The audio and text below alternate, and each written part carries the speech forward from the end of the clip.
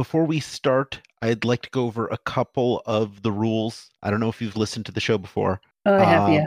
Okay. She's listened to. She complains about it to me. Amazing. Love it. Now's your chance to make those complaints on the air.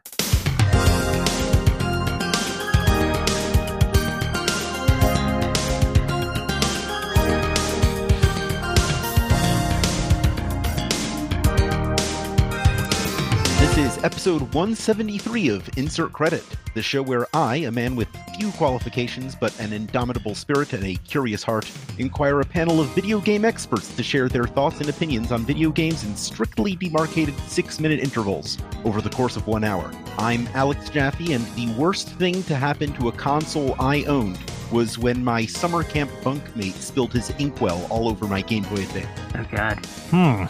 I'm Frank Cifaldi, and the worst thing that ever happened to a console that I owned. I did once spill some soda in my Sega Genesis when I was a child. So that did happen. Oh, that's awful. I was playing Phantasy Star 4. Weird things started happening in the game. Like, I suddenly had like another party member that was just glitched nothing walking around with me, which is pretty cool. Wow. But turned it off, cleaned it pretty easily. So got back to gaming. Sounds like you should do that again. Yeah, I might find some secrets in Phantasy Star 4, like maybe change the flavor and you'll get Mage this time. Oh, get yeah. that Mountain Dew, get those gamer points. Exactly. Ooh. I'm Brandon Sheffield. I don't know if anything really weird has happened to any of my game consoles. I've tended to, I guess, take them pretty... I mean, I haven't done anything strange to them. I guess the only thing I can think of is my college girlfriend, her parents loved Dr. Mario, and so this isn't a console of mine, but they would leave... They got so good at Dr. Mario that they would have these epic long battles, like her mom and dad would have these long battles that would last days, like they couldn't complete them. And so they would just leave their NES on for like an entire week, pause. Oh, God. Until they would come back to it. And sometimes that thing would just be like burning up. So that's the only thing I could think of anyway. All right. We have a guest joining us this week. She's a game developer who's worked on titles like Plague Inc., John Wick Hex, RBI Baseball, and something called Gunsport. Gunsport! And recently made an NES emulator that works in Unity. Listeners, prepare yourselves for Lotte May. Hello, hi, I'm Lotte May, and I guess the worst thing that's ever happened to a console I own is in high school I lent a friend my GameCube and they returned it with a sticker on the top which said lame pube, and oh no, that was the worst. Wow, that's so right? Rude. That's the most radical burn I've ever heard. That's rough. Did they just borrow your GameCube to put that on there? Why would they have that sticker?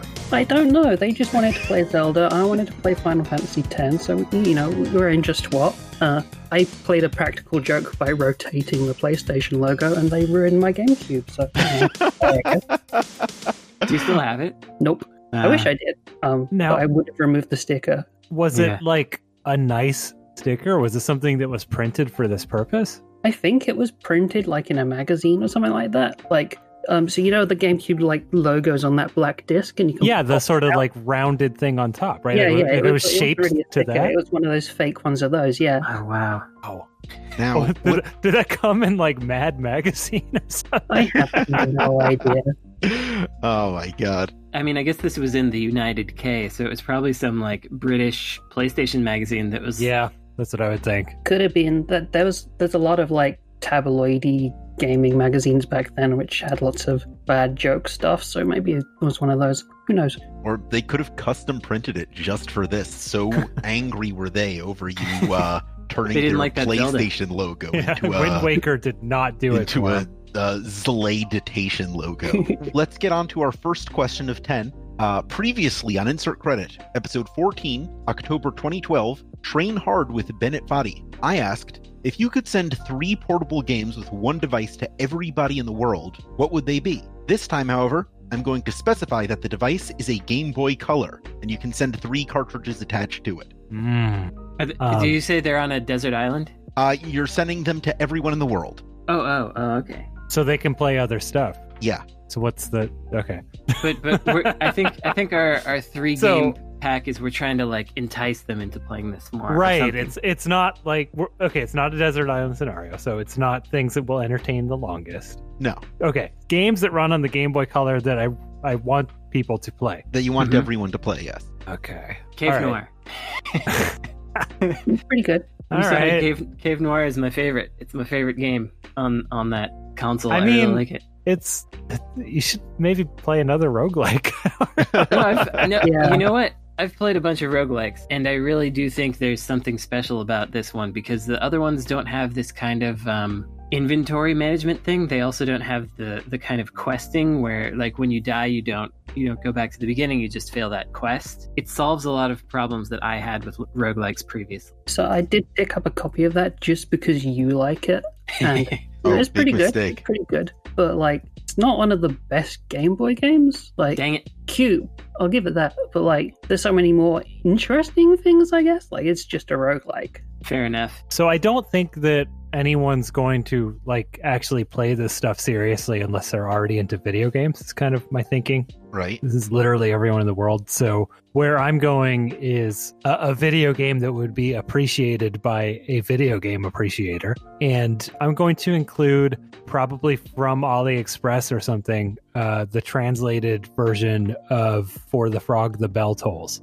Oh, I knew this was going there. Because I really like that game. I think a lot of other people would really like that game, but people aren't really fluent in things like finding ROMs and applying IPS patches and buying flash carts or whatever, or using an emulator. So if I could just kind of hand everyone that game, I don't know. I'm not one to force games on people. If I had kids, I wouldn't be one of those parents that's like, you can't play the new games till you beat Mario.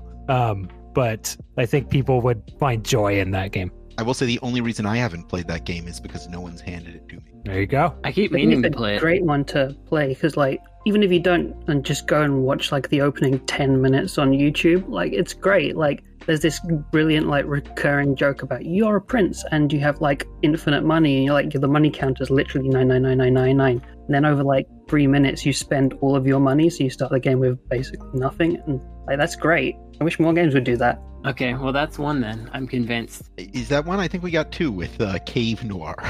Are you married to that? I think Well- Cave Noir got sort of No, pushed aside. I mean, well, okay. I think we hear from our third panelist and then evaluate our three choices. Yeah, Lottie, what you got? I recently found a game called Nobo, which I didn't know about, and it's a bright yellow cartridge and it's got a massive smiley little friend on it. And it's great. It's got the biggest sprites you've ever seen in a Game Boy game, and it's like full of really cool animation. It's like a puzzle platformer kind of thing, and it doesn't play very well, but it looks so cute.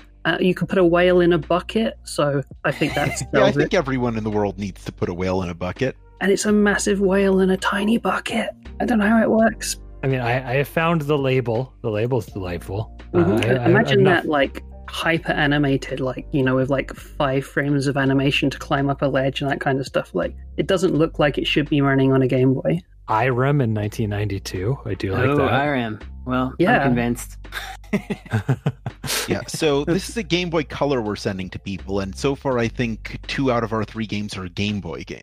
Oh man. Well, the Yeah. Game Boy Color is from the era of it being kind of cheap tech for kids, as Yeah. opposed to like the new portable video game system. There's Mhm. there's some good stuff on Game Boy Color. I mean, the Pokemon games or whatever, but for the most part, the innovative stuff was black and white The Game Boy. OG Game Boy, yeah. People like that Metroid 2, don't they? On the They Game do. Boy? People do like that. I've heard that, yeah. But I certainly wouldn't choose it as a game to send to everybody in the world. Yeah, I suppose that's right. I feel like I might send a Pokemon to everyone in the world just because That would be it good. feels nice, you know? They get to have a big adventure. I don't know. Yeah, maybe. I think that's our 3 then. Pokemon, Nobo, and For Whom the Frog Bell Tolls. I love this, actually. It's a, That's good, a it's a really good list, actually. yeah. Yeah. Hours of entertainment. Question 2. As recently discovered, how will the preservation of strategy guides of games such as Duke Nukem 3D, Nice. Dune 2000,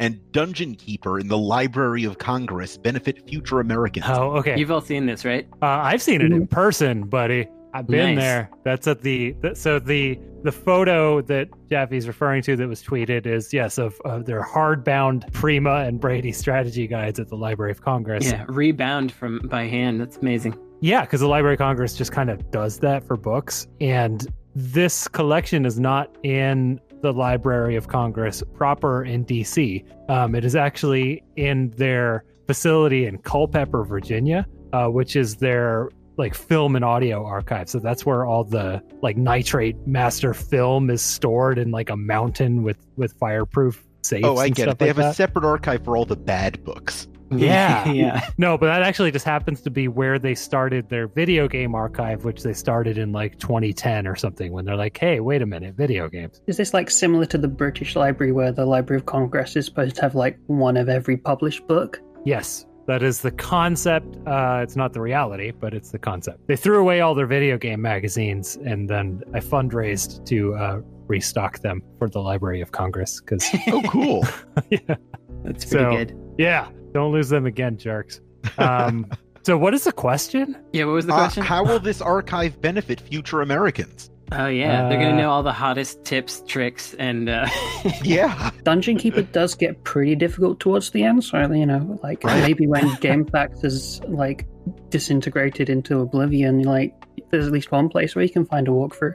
I mean, I think Yeah. here's one important thing is that, well, until recently you couldn't play Grandia on the Saturn in English, and that's the best version. But I'm looking over here at my PlayStation strategy guide for it that is in English, and that works just as well. If you ever got lost in a Japanese game where there was a better version on one system, then you could get the English language strategy guide. That's my incredibly Right. stretched reason Well, why it's I was useful. thinking when the massive solar flare comes that fries all electronics on Earth, those archived video game strategy guides will be really all that we have left of video. Oh yeah. That's a good point. I think when the aliens come down and Yeah. none of our electronics work, they'll be like, "What did humans do for fun?" And they'll find like a Duke Nukem Forever strategy guide and be like, "Oh man." people So are what I'm sick." hearing is we need to put like an underground seed bunker style video game repository to keep all the cartridges in. Absolutely, we do.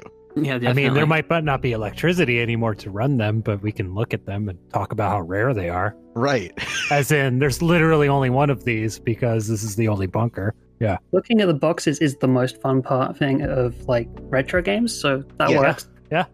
Okay. Realistically, though, the use of strategy guides for the video game historian, for me anyway, has been sometimes the Japanese ones have like developer interviews, and that's like the only time these people have ever talked about making these games. And it's usually really sort of high level and not very useful, but I don't know, might get your one quote ever from someone who made this game out of a strategy guide. That doesn't really apply to these American ones, though. So Right. I'm going to say, sometimes there's concept art in the back or something. That's kind of cool. Yeah. Yeah, and the Japanese ones sometimes it really is the only information you've got. I've got a strategy guide for Cyber Doll on the Saturn, and I guarantee there's not a lot of other information about that game out there on the internet. Yeah. Where would you get stuck in Cyberdoll that you would need a strategy guide? Have you played Cyber Doll? I have not. Okay, well, it's an RPG, and there's a lot of like you wouldn't necessarily get stuck, but the way that you level in that game is by defeating other cybernetic beings that are stronger than you, and then harvesting their body parts and applying them to yourself. And so there's a lot of like item and stat information that's very useful to have when it comes to like what kind of enemies you're fighting. But I wanted to go on a tangent here because Lotte mentioned a seed vault, and back when I was pitching this excellent, in my view, post-apocalyptic graphic novel thing, I got the idea to include the seed vault that is in the borax plant in Boron, California, which is named for the element that you can get there, because they have this museum of boron, borites, and borax, the mineral that they harvest over there, which they are coming to the end of, by the way. Like, there's this huge quarry out there, and they realize they're, like, tapping the vein, so to speak. But they have this video that was made in, like, the 80s or something about all the amazing uses of borax and whatever. But they mention in there that they have a seed and plant vault in there to make sure that they're not disturbing the local flora or fauna. Wait, which one is which? Flora. Flora's flowers, fauna's That's the in. one. Yes, flora. So they actually have in this like chemical and mining facility a seed vault way out there in the middle of nowhere, and a bunch of live plants in test tubes and stuff. And I thought that was super fascinating and would be a great place to have somehow survived the post-apocalypse. Like this seed vault winds up repopulating the area's plants, where it was like a desert, but now it's got some plant life back. Anyway, What would you have called that story? Did you have a title for it? I never named it. That's very disappointing. Oh wait, no, I did. It was called Highway 13. That has nothing to do with the premise you just described. It was about a journey through, like, from Bakersfield that passes through there to Las Vegas. All right, next question. Why are some games so much better when played on smaller portable screens? That is a good question. Play them in bed. That's a good answer. So convenience? Convenience, yeah. And like, if you're a short-sighted idiot like me, you can like see the screen without glasses. It's great. Yeah, the no glasses thing is awesome, right? Like when you can finally just look at something without glasses on. It's so the best. clear. Yeah, I It's heard like you have, there's a surgery you have you like get for that. supervision when that happens. It's so nice. I mean, I've never needed glasses, but I feel like even without that, there's some sort of like feeling like I want to play this on a handheld. And I don't know if that's just being an old person and like I played a bunch of RPGs on the train. Actually, the train is a good answer as well. Back when we could go places on the train, it's like handhelds feel like, I don't know, playing an RPG on a handheld on a train is sort of the perfect experience to me, because you can be literally going somewhere while also virtually going somewhere, and that place you're going virtually is not as stinky or crowded or annoying as the place that you are actually inside of. Oh, yeah, that totally works. There's like different liminal spaces for different kind of games. Like, kind of thing I want to play on a TV is not what I want to play on my PC, is not what I want to play on a Game Boy in a train or whatever. Like, the different kinds of experiences for different like screen distances, I guess. I used to keep a Game Boy with Game & Watch collection in my bathroom. That was pretty cool. Oh yeah. Yeah. Now I've got like a phone, so I don't really need that anymore. Jughead Double Digest. It's all I've got a pink Game Boy Micro in my bag with a copy of Pokemon Emerald in it, which has been there for about 10 years, and I've just been slowly playing through that game for like forever whenever I've got like 10 minutes to kill at a bus stop or whatever. So I haven't touched it in about a year, but you know, it's the thought that counts. I think for me, things really took off with handheld gaming when I could close a screen, or like when there was a sleep mode. The basically. DS was like the final form of portable gaming. Yeah. I feel. Yeah. It's there's something satisfying about closing it, literally closing it, and knowing that when you open it again, it's going to be right where you were. I don't want to say ritualistic action, but there's something about the physicality of it that makes me feel more connected to it. I don't know. That sounds really stupid. No, it's nice. That makes sense. Like, There's an that got intimacy. even better, I feel, with the 3DS, because like not only could you close it and it comes back still and it's like still alive, but you've got the whole Street Pass thing, so it feels like there's this little world inside, and every single time you open it, you've met like 20 people, and you get to have tiny little micro interactions with people, and sometimes that even plays into games, and that's really cool. I also appreciate the era of just game development in general, where like with the Neo Geo Pocket and even the like fighting games on the Game Boy, they would make a pocket-sized version with different sprites and simpler inputs, and it felt like it belonged on there. And if you play it on a big screen, it's like this is fine. But when you play it on the tiny console with the clicky stick, it really feels like it was made to live in there, and I like that. I do love the Switch. It's a great system, but like it definitely does feel like that realm of pocket games you used to get have just kind of vanished because everything's the same now. Yeah, we talked about whether it might come back with the Playdate. The Playdate. The crank. Yeah. Well, I don't What think happened with anything the Playdate? comes back with the Playdate. I think it's just a boutique product for people who want that kind of thing. But Well, I meant the feeling. Whether the feeling. Oh, of whether this is the a feeling handheld. would come back personally for us with a Yes. Playdate. Right. Yes. Okay. That's my hope for it. Yeah. I also the other feeling I want from the Playdate is when the Wii would update and have new stuff. I want that one with the Playdate also. Oh yeah. When it would just pulse and you'd be like, "Oh, the Wii's talking to me."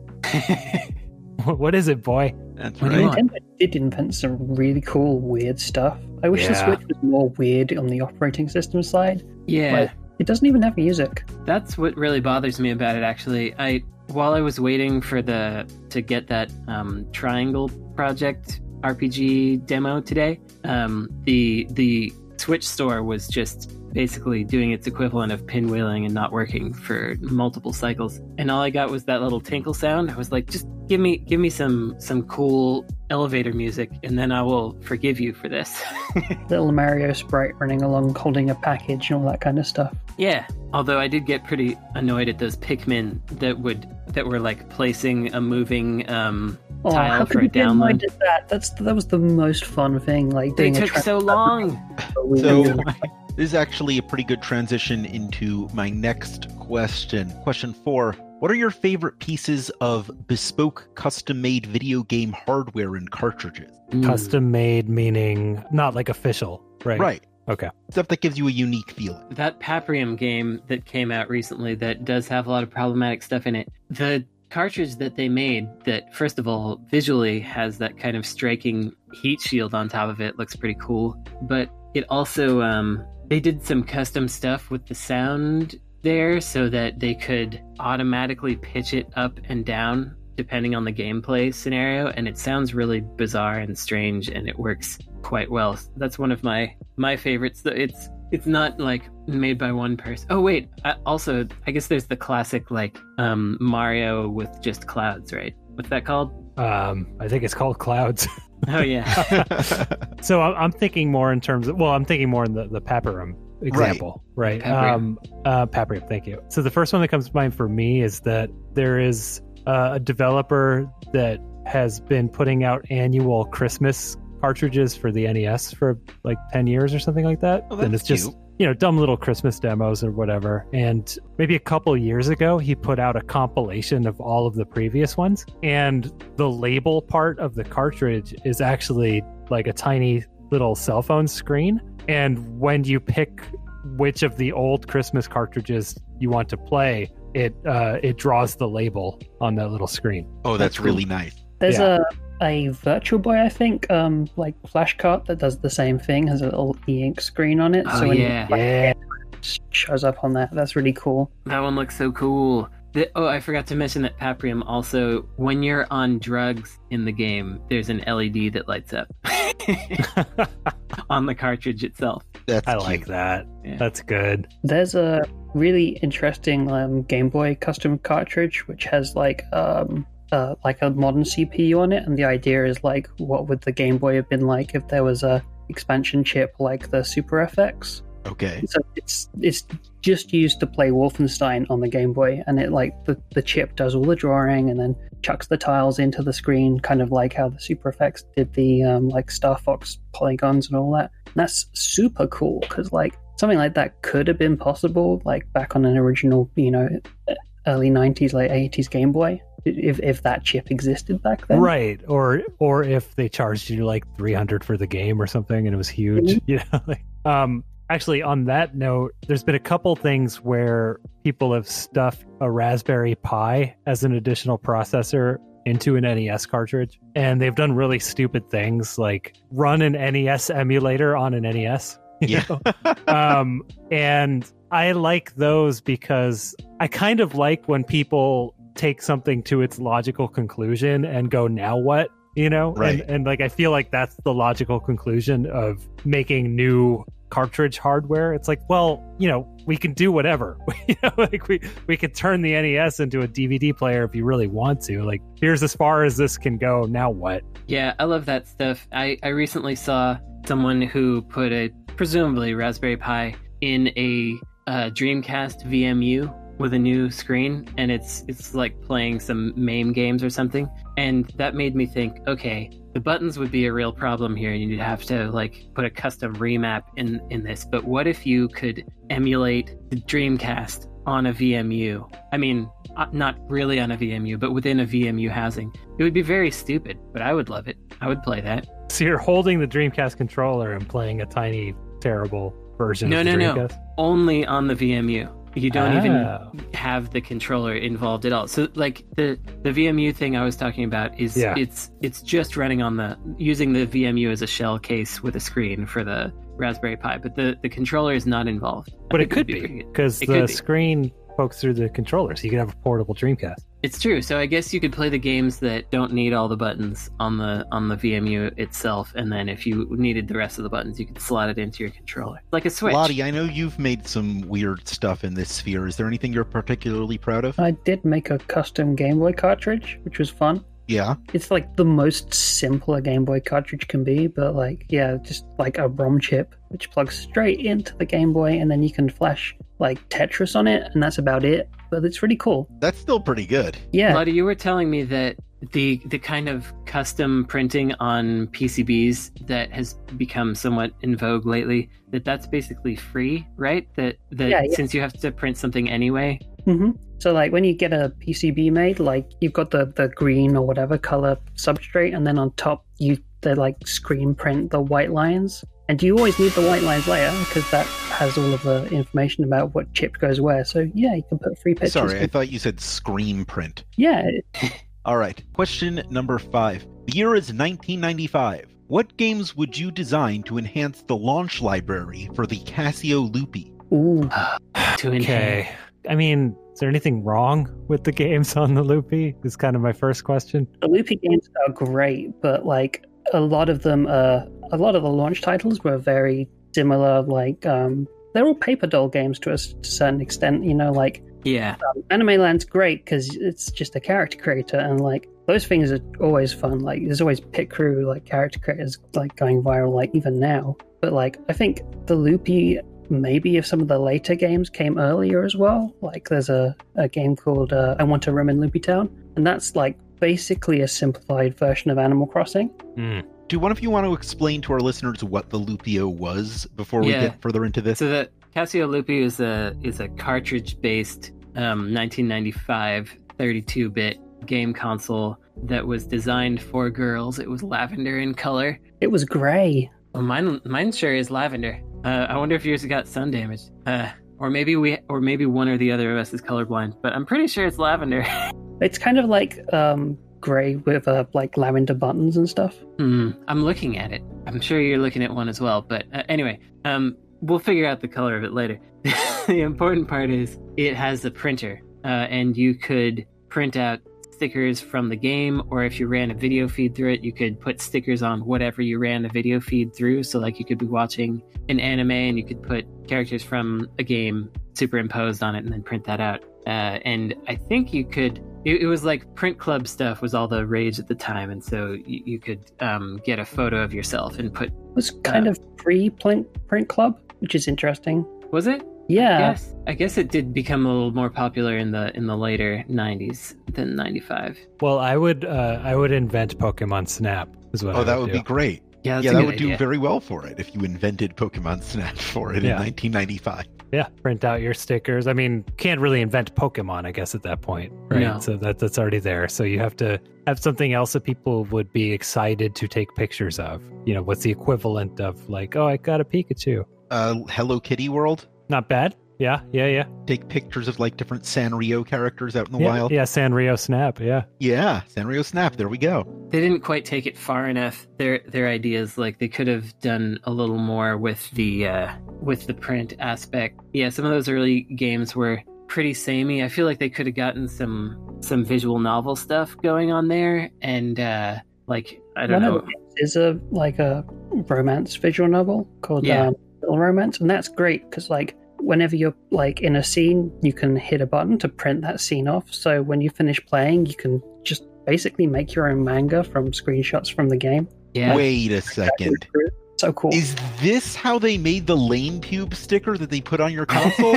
Did they use a Casio Loopy to make this sticker? Dang Loopy. That would have been better, yeah. I'd have kept it. I think they probably should put some hardcore FPSs on there. That's probably would have made it a lot better. What about a game that printed like rare drop collectible stickers and you could trade in real life? Ooh. To fill out an album. Oh, yeah. Yeah, it's that like seems a sensible. gacha game where you can trade stickers. Sticker gacha's a solid idea, actually. Yeah. That I'd would go work. that route. Yeah, you go to the playground and like everyone's got their official binders, you know, like the official sticker sheets. Mm-hmm. Yeah, I got big challenges. Yeah. I don't think we're going to top that. Does anyone have any last ideas? I think that's the one. Okay, we're shipping it, and we will be right back after a quick break.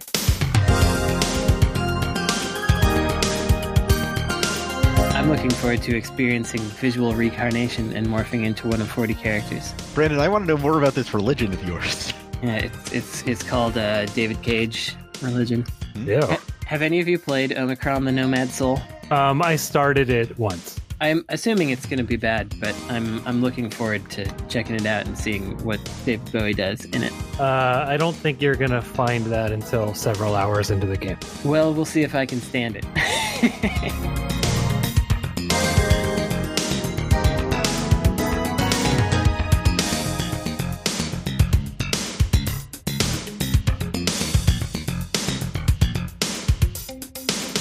We now return to a very lo-fi, chill insert credit to relax to. Joining me this week is Brandon Sheffield, Frank Cifaldi, and Lotte May. It's now time to reach into our dirt bag where we pick a question submitted by one of our Patreon subscribers. Nice. You can join this illustrious crew by going to patreon.com/insertcredit, subscribing at any level so you could receive episodes one day early, get access one day early, and access to a growing supply of bonus content. We're pretty close to 360 subscribers, which is a goal for us where something interesting may happen that you can probably guess if you rub two brain cells together. This week's question comes from Mox Bagel, who asks, what game would you give a young Brandon Sheffield to change his destiny as an inveterate Nintendo hater? Not Sonic. Don't give me Sonic. No, that would not help. No. Is this only has an Intellivision era Brandon Sheffield? Because that might be pretty easy. Yeah, that's true. Because I did start out with just those, even though the NES was out. I think it's like, it's got to be when I had a TurboGrafx. The spirit of the question is probably more which Nintendo games would change my mind. And I feel like something like, if I had Shatterhand and Kickmaster and Vice Project Doom, and those were like the games that I had for NES as a child, and I grew up playing those. The NES games that I had access to, which were my stepbrothers, were Mario 3, which is fine, Super Mario Duck Hunt, which is whatever, and Bayou Billy. And Bayou Billy? Yes. And I spent a lot of time trying to play Bayou Billy because I liked the music, and obviously failing. I think I saw the helicopter sequence 2 times, maybe. If I haven't already said this on the show, try the Japanese version, which is... Yeah, Mad City. Yeah, it's easier. They actually made it harder for the US version for some reason. They did that so much in the 90s. They would be like, you know what? This perfectly good game needs to be ruined for the US market. And that's what they did with poor Bayou Billy. Is that just like a rental thing? Just to make rentals harder? I don't know. That's a good Dragon question. Quest paradigm. My concern is that if you did get those NES games that might have turned you into a Nintendo liker, then you just would have been soured later on when Nintendo did not make any more games like that. Yeah, that's a good point. Okay. I mean, ultimately the answer is probably to have those be the only kinds of games I had access to. Like, all I got was Mario. But there's got to be some, like, maybe I should have been playing some Kirby games instead. Something like that. I have a hard time imagining you liking Kirby. People keep telling me to play Kirby and that maybe I'd get into it. Kirby is the bonkiest Nintendo franchise, to be sure. Yeah, maybe like if I started out playing Zelda 2. Oh yeah, there's a game rife for your contrarianism. Maybe that's the direction that we take it. Is like there's got to be a better term than redheaded stepchild, but the unwanted members of the Nintendo family. The black sheep. Yeah, if we focus on those, then perhaps we would get there. So for the frog, the bell tolls. Mm-hmm. Yeah, for Frog the Bell tolls. What if we got you a Game Boy and like Trip World, which is kind of like a Kirby, except like it's just as sinister as Kirby. Like you're playing this incredibly cute character that's just murder everything in its path in like just terrible ways. Optionally, you can walk past them. I guess. You can also throw pretty flowers on their heads to like brain Yeah. control them, which is just wild. Yeah, that looks pretty Yeah, alright. sometimes you like flower control like a squirrel, and then it just has weird squirrel brain and starts like jumping. There's Right. lots of throwing things into spikes as well. Yeah, so Trip it World. sounds like the way to keep Brandon from becoming a Nintendo hater is to literally mind control him. Yeah. Just throw a flower onto my head. That's how it But goes. yeah, I think Zelda 2, that's the starting point there. Yeah. It's get me to play that one first, and I'd be like, oh, this is interesting. And then people would be like, well, that's the bad Zelda. And I would be like, frankly, I disagree. So you'd be okay. So you would maintain being a Nintendo contrarian, but you'd like Nintendo. Right. Yes, exactly. Yeah, You'd be a there we go. contrarian from within the house. Yeah.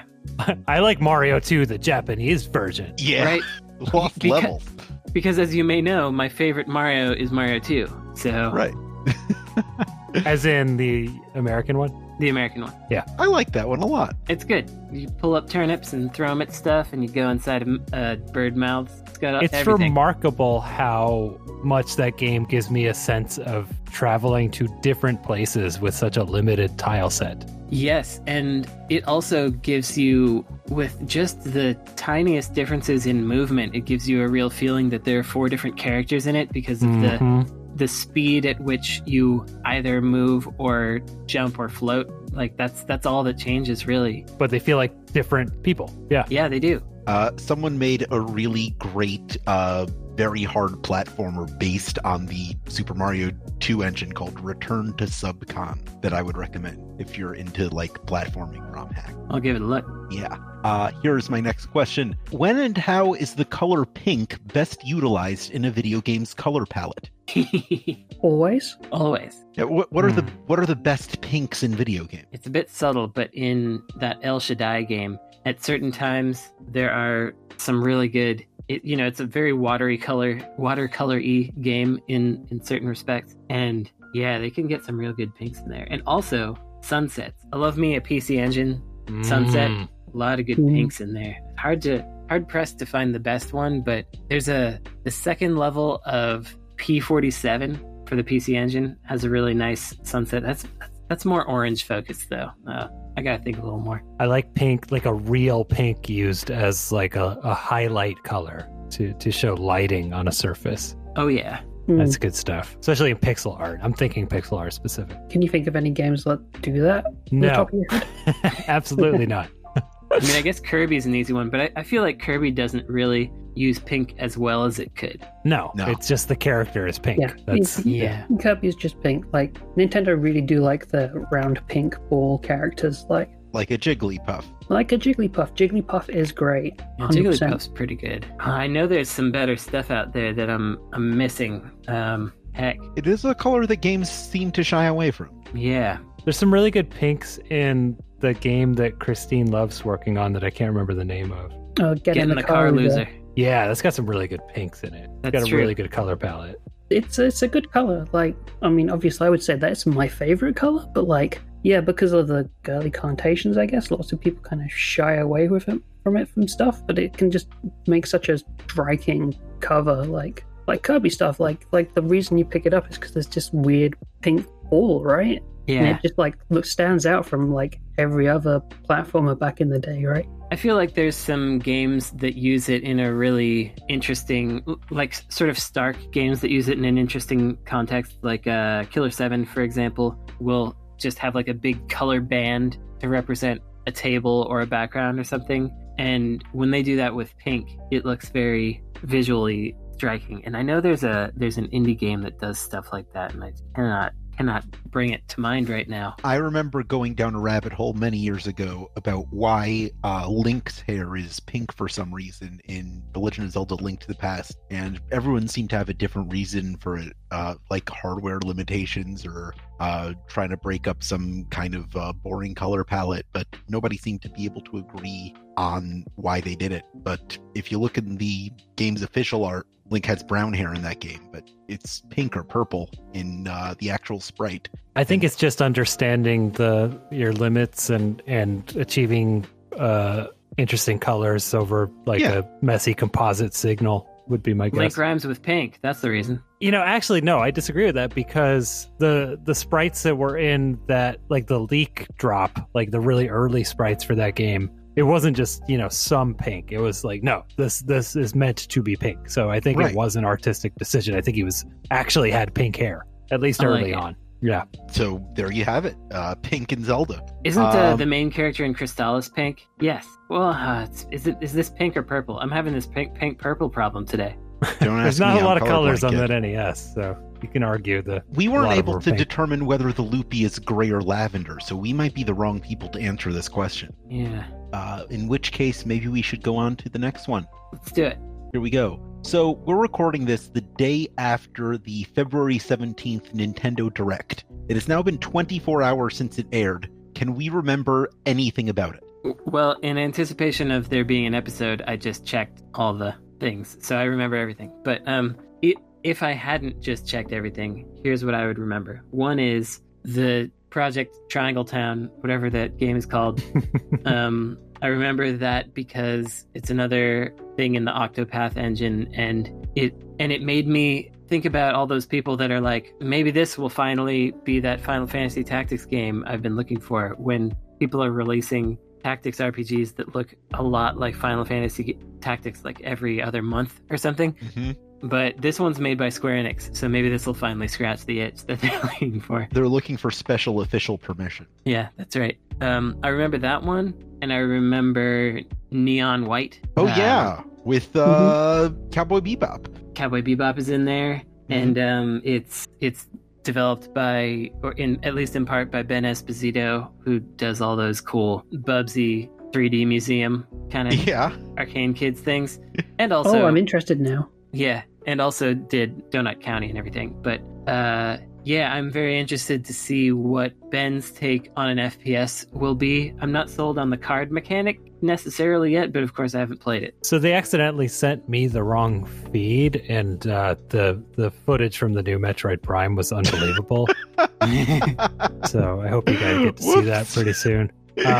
But the one thing I remember is that I think it's interesting and neat that they're remaking Detective Club for the second time. Oh, yeah. So for those who don't know, this was originally a Famicom Disk System 8-bit game.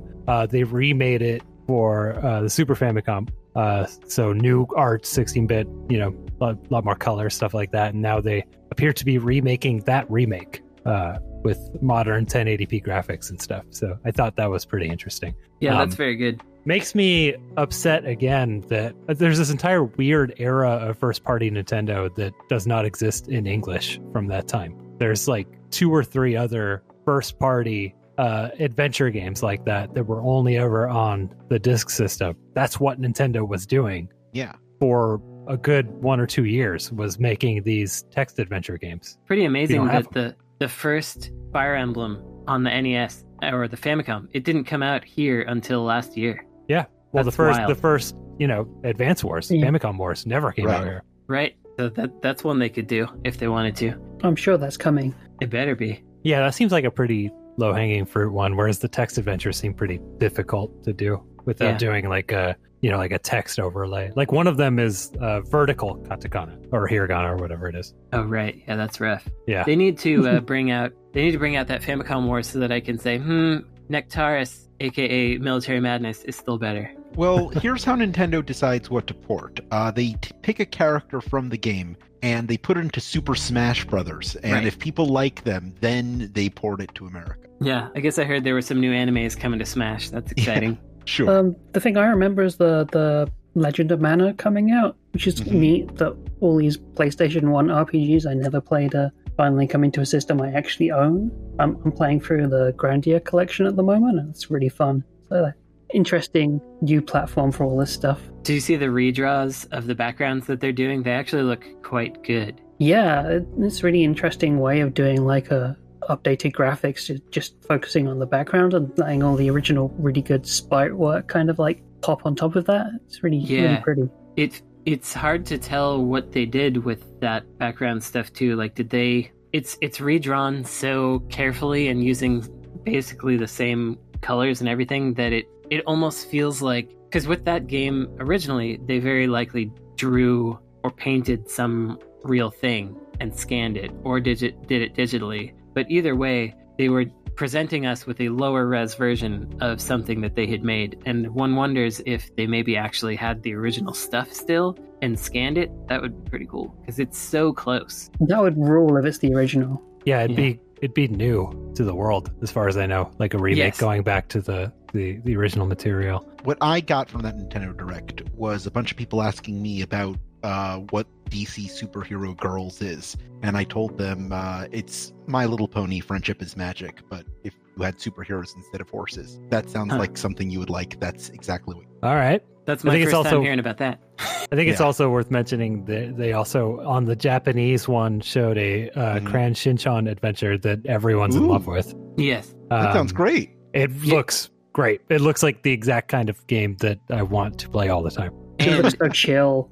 Yeah. You just chill out in a little town with your neighbors and your friends, and you probably help. I mean, it's very like kind of Tulip-ish in appearance. Well, that sounds like Game of the Year material. It's by the Boku no Natsuyasumi people, I believe, and is just following that formula. And there's been some hope from folks that maybe because Crayon Shinchan has some recognition internationally, if this game comes out in English, then folks will get the power to go back in time and port all those Boku no Natsuyasumi games to the modern platforms, because those games would do so well right now. And I also think Attack of the Friday Monsters, if it were re-released right now, would do well. Oh, I like that game. Yeah, they should definitely do that. Those chill experiences. I've got another question for you. What is the worst advice that you've ever gotten about your video game industry job?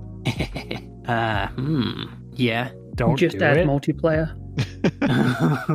Yes. Lottie and I have had particular trouble with that one that we did for Gunsport. Lottie, you had to add that multiplayer all by yourself. Mm-hmm. Yeah, that was fun. I think if we were to do it again now, it would be really good. But we got there in the end. Yeah, more or less. Worst advice for my particular job. It's hard to think because there's so many like biz bros that are constantly giving terrible advice that relates to the business part of my job. Like, but I so purposefully have blocked those all out of my head. Like, don't hire anyone who's contrary or women are too emotional kind of advice that people give. That's all rocketed away from my brain. All I can think of when I'm trying is like publisher client ideas that were bad for a product I was working on, but I don't think that counts. If they're interesting, we want to hear them. Nah, I don't want to do that. Okay. Yeah, I guess you can't really throw them under a bus. It's too bad though, because those do tend to be pretty amusing, and they can sometimes it can be really illuminating in terms of how much they know about game development. Oh yeah, or their back catalog. Yes. I do remember. I'll be happy to say this one. I do remember when SNK didn't want to put baseball stars out in the main SNK 40th anniversary collection because they didn't think that it was like popular enough or worthwhile to do. I mean, I was thinking of that one specifically, yes, and how instead they wanted Paddle Mania, which no one's heard of or played on the collection. Yeah.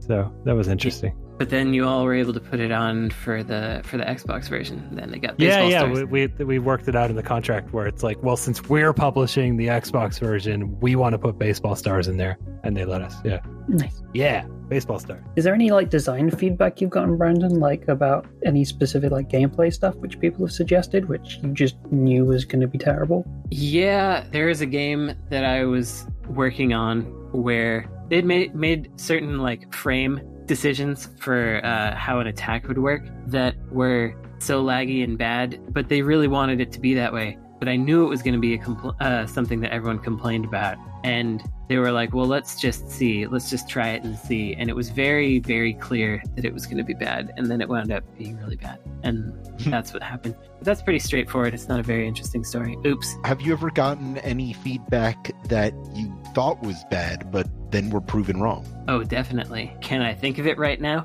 No. But actually, here's one for Gunsport. So with Gunsport, we have jumps in the game for the striker characters. You're in the game, you're trying to shoot a volleyball back and forth into the opposing team's goals. And I wanted the striker who can jump, the only character that can jump, I wanted them to be able to aim in the air and be able to do tricky shots. because they could, carefully aim while jumping. And so because of that, I made the jumps extra floaty on purpose. And I knew that people weren't going to like the jumps very much because I made them floaty. But I was like, they're going to figure out that this is so that you can make, tricky shots and like shoot into the bottom goal from over the net. What I didn't anticipate is that people just weren't going to play the game to a level where they would care about that. So ultimately what I should have done, which is, what people suggested in the first place, is I should have just focused on making the jumps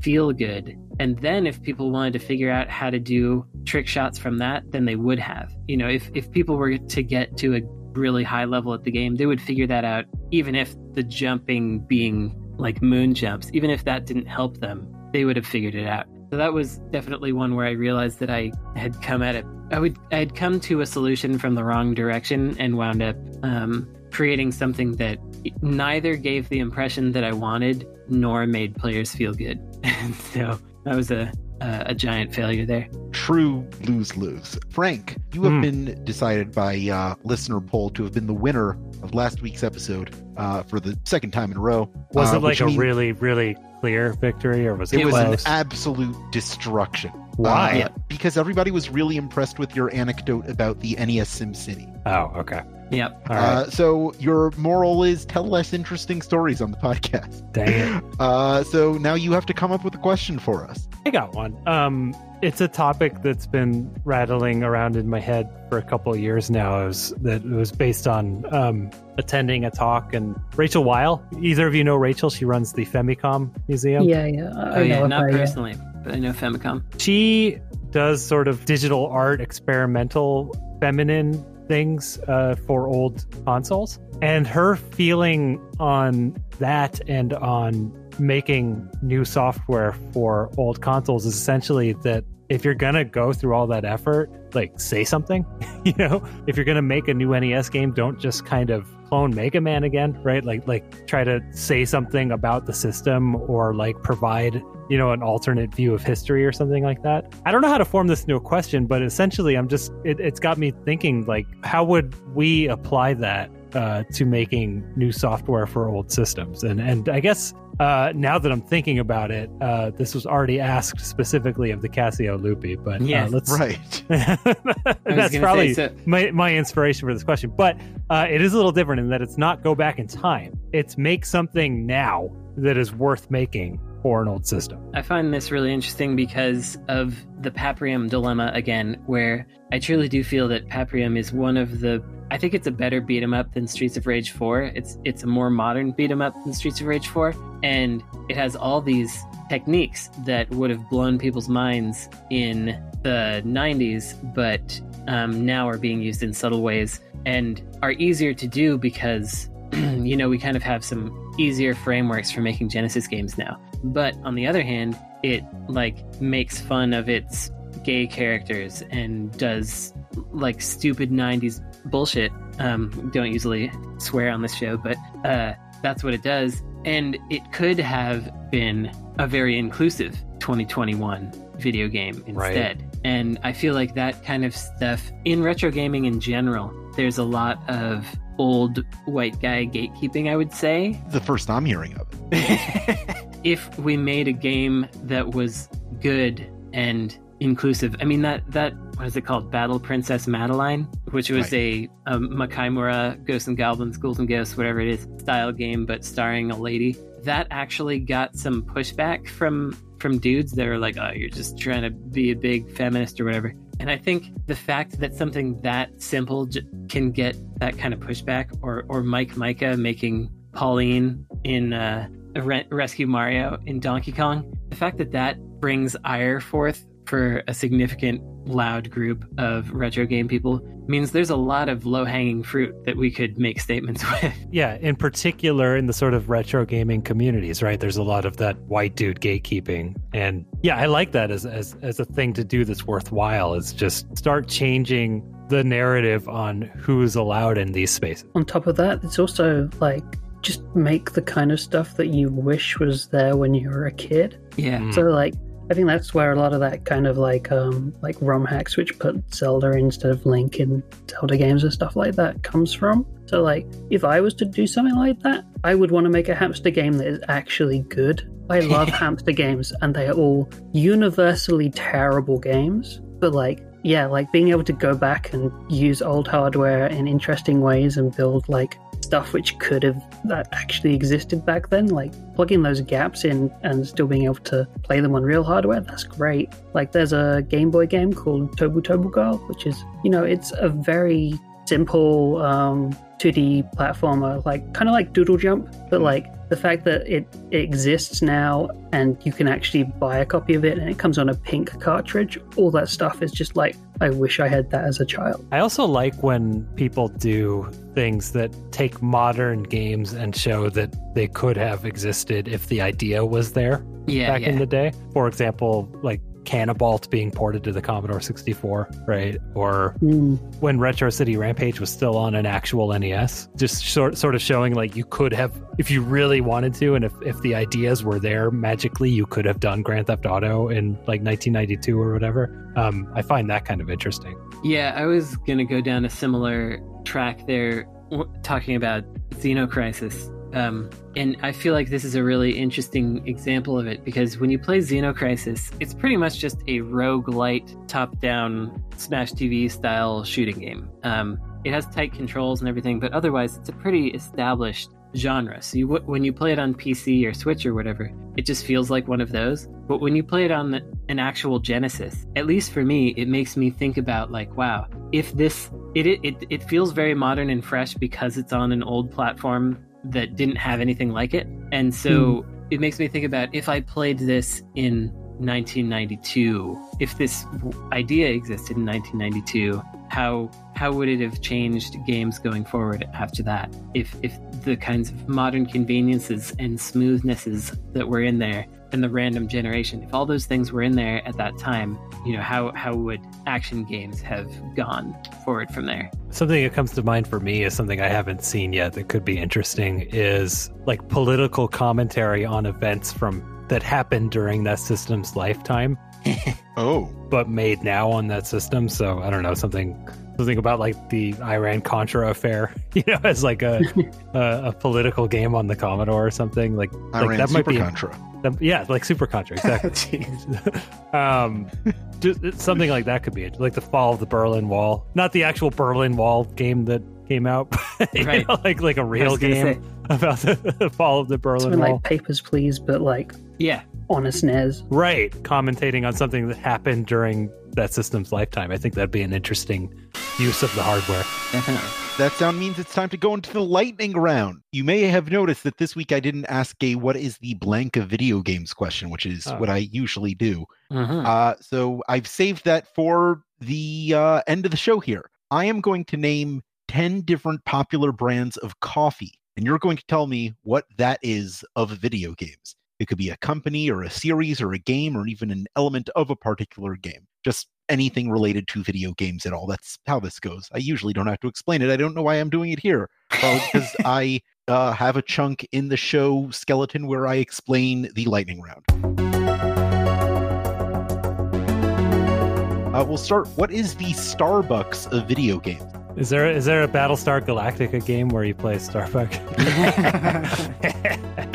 I was going to say it would be something ubiquitous that everybody is like fine with. They're like, this is fine. Yeah, it's kind of reliable and it's always there. So it's going to be like your Assassin's Creed or something like that. It's kind of bland, but it's there. You know exactly what it's going to taste Tim's like. Tim's not here to say Assassin's Creed, so you should say Assassin's Creed. Right. I'm glad someone's got that. Dunkin' Donuts. Oh, that's so regional, right? It's very regional. People are really hardcore about it. But, I mean, it almost have to be something that's like only played in Japan or something. Yeah, I was like gonna that. say it could be Mother 3. Gunhouse. Well, but people love that here. Whereas That's true. anyone who doesn't live in a place with Dunkin' Donuts and has like tried their coffee understands that it's sub McDonald's level coffee. It's not interesting. That sort of disproves what I was going to say, but I was going to say maybe Tokimeki Memorial or some other kind of dating sim that never made it over here. That Man, people you don't all are fully overestimating how good Dunkin' Donuts Yeah. is. Yeah. Well, then It's not good. Yeah. When Frank said it wasn't good, that's when I realized I was wrong to choose that. Right. So maybe Metal Slater Glory. Maybe it's something that people believe they love because they played it as children, and it just objectively does not hold up now. Because that's very similar. It's like, I grew up with Duncan. We run on Duncan over here, and that's... Toe Jam and Earl, maybe? Yeah, that's a good one. Yes. Any Yes, I like Sierra that. adventure game. All right. Yeah. Speaking of McDonald's, McCafe. Okay. Is this the cheapest one? Yeah. Probably? No, it's like Folgers level. Okay. It's what I drink when visiting my wife's parents. It's the best one we can get at the Walmart, which is the grocery store there. Wait a second. So if it's like a deer hunting game because it's like you didn't bring your game console. You go to Walmart and you have to buy the one game that's there. So it's like a Deer Hunter. Yes, Cabela's 16. Deer Hunter. Yeah. Or it's like a character platformer in like a greatest hits collection, like like a Croc or something like that. Whatever you can find. Yeah. Tim Hortons. Canadian. Yeah. I mean, that's just Canadian Duncan. So is it Assassin's Creed again? Because whichever one was made in Montreal? Right. You said it before I could. Yeah. Isn't Warframe made in Canada? I don't know. Wait, what? I think one of the Watch Dogs is in Canada. But is that an old reliable? Let's just say Canadian Assassin's Creed. Let's just sure. So we'll change what they change every year or whatever at the studio, right? So we'll switch whatever. We'll backtrack and say it's the non-Canadian Assassin's Creeds for Duncan. Yeah. Folgers. I don't even know what that is. Folgers is the default coffee at the grocery store. And it's crystallized, right? Like you just pour hot water in it? Yeah, it is. That's an instant. Okay. Yeah, well, no, it's not instant. No, it's not. It's coffee maker. It's drip coffee maker. Oh, they probably have instant too, but this is the brand that my grandma was drinking in the 80s. It's just the long-standing default coffee at the store. Tetris. Yeah, I think it's Tetris. Tetris. Yeah, there you go. Keurig. Oh, convenient pods, right? So it's fancy but isn't. Right. And generates a lot of waste. Do people think Keurig is fancy? Because I think it's purely convenient. Yeah. Really? Yeah, wow, they people do. are very stupid. It's the kind of thing you have in an office, right? And you go, "Ooh, look, there's a capsule coffee machine." How Exactly. fancy. Oh, but that's the worst coffee. It's really bad, and that's oh wow, okay. But people do think it's fancy, so we need to. I didn't know that. I feel so bad now. We got to work in some sort of people think it's better than it is, but it also generates a lot of waste. Well, I don't know how we do the generates a lot of waste thing. I don't know, unless we're going like limited edition with garbage in it. Wait, actually, it's an Atari 2600 game because so many got buried in the landfill. I don't want to say E.T. because there were other games in there, but that only does the waste thing, though. It doesn't do the trading convenience for quality thing, but I don't know how to do that for a game, so whatever. Yeah, trading convenience for quality. There's got to be... It might just be the Atari 2600. It could also be a mobile game. They trade convenience for quality all the time. Like Candy Crush or something. Yeah, maybe it's Candy Crush. Or maybe it's specifically like the gem purchasing system in Candy Crush. Yes. Yeah, it's Candy Crush's gotcha system. Yeah. Yeah, you're paying way more for nothing, basically. Yes. Yeah. And that's the waste. Yeah. And your last one is Maxwell House. Okay, that is the Pepsi to the Folgers Coca-Cola. Yeah. For context. So, okay. Great. What did we decide was Folgers? Tetris. So I this guess like Luminous? This is Pac-Man. It's Pac-Man. It's Pac-Man. That Another makes sense. ubiquitous. All right. I think we got all 7. That is our show. And Frank, I'm going to give you the win again. No! Come up with the next question. nice. 3 in a row. Because during the lightning round, I came up with exactly one, but I provided the context for each coffee. No, exactly. You knew all the coffee brands. Okay. Yeah, sorry, Frank. You got to come up with another because one I'm a better host. Now I have to ask the question. Exactly. That's your reward. Your reward is homework. We go through this every week. I am now going to give you the space to forward your recommendations and plugs for your own projects or projects of those you admire, either personally or from afar. one by one as we close out our show for another week. I usually have a lot more recommendations, but I've been playing a lot of Yakuza Like a Dragon. And man, I got to this disappointing part where they just talk about how protesters are paid and do it because it's trendy. And I was just so disappointed in it. But anyway, I started watching the movie Jiu-Jitsu. Have you seen this movie? Anybody? Mm-mm. It's something. It's a movie starring, not even starring. It's a movie that professes to star Nicolas Cage, but I think they got him for like 2 days and just let him say whatever he wanted. And it's about space aliens who come to Earth having trained a secret sect of humans in jiu-jitsu, even though there's no real jiu-jitsu in the movie. And then every 6 years when this comet goes by, the alien comes back to Earth and fights us. And if he's satisfied with the fights, then he goes back in his comet. And if he doesn't, then he kills everyone on Earth. It's a very bizarre premise, and it's just like every 2-3 minutes you wonder why they made the choice that they made. Like, why are we showing comic book frames now? Why is the camera moving from being inside this man's chest to on the ground to back in his chest again? So that we're like doing first person punches and kicks, and then the camera like falls out of him, and then we're watching him in third person, and then he rolls to get the camera back inside himself. What does it mean? So if you want to be completely baffled and also kind of bored, Jiu-Jitsu is the movie that I've been watching. I want to re-recommend something I've recommended previously because it's a YouTube account. It's called GST Channel, and the crux is that they do mixtapes of video game music, and they do a really good job of sort of like normalizing all of them, even across different systems. And I'm looking right now at their videos. The latest mix is called Lakes and Menus, and it's just like golf game menu music mix.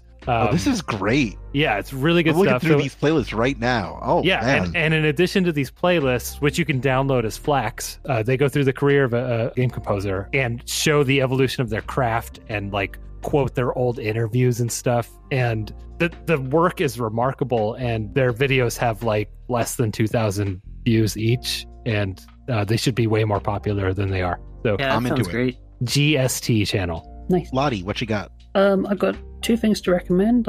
One, you can follow me on Twitter at Lotte Makes Stuff if you like seeing pictures of pink things and rabbits. Mm-hmm. And I'd like to recommend a video game called Harvest Massive Encounter, which is quite old now. It's on Steam. It's made by Oxeye, and it's basically a little tower defense game with lots of resource gathering and shooting aliens. But like, it's got this really cool wave mode where you can spend as long as you like building up like the ultimate base, and then start the waves ticking and try and see how far your really cool base design gets. And I don't think I've played anything else with that exact loop in it, and it's really fun. And nobody ever seems to know about the game. It's like 10 years old or something like that at this point. But yeah, everyone should play it. It's great. Sounds very nice. Yeah. I've got some recommendations of my own. I would like to recommend that if you're listening to Insert Credit on any platform where you can subscribe to or review podcasts, it helps us out if you do that. You could also go to patreon.com/insertcredit, where you could become a patron to submit your own questions, get episodes 1 day early, and even exclusive access to regular bonus episodes and other exclusive content 1 day early. You can join the community at forums.insertcredit.com to discuss these episodes and other video game ephemera. You could follow us on Twitter for our own personal updates and projects. The show is at Insert Credit. I'm at Alex Jaffe. Frank is at Frank Cifaldi. Brandon's at Necrosofty. And Lottie is at Lottie Makes Stuff. That's Lotte Makes Stuff. This show is produced by Esper Quinn with music by Kurt Feldman. Once more, I'm Alex Jaffe. I'm Frank Cifaldi. I'm Brandon Sheffield. And I'm Lotte May. And your game has now been saved.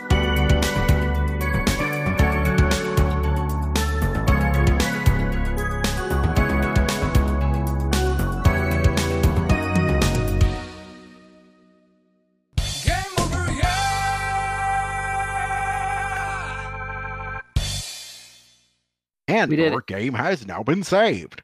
Game over, yeah. Yeah. Love Shack, baby. That was stressful. Yeah, it was.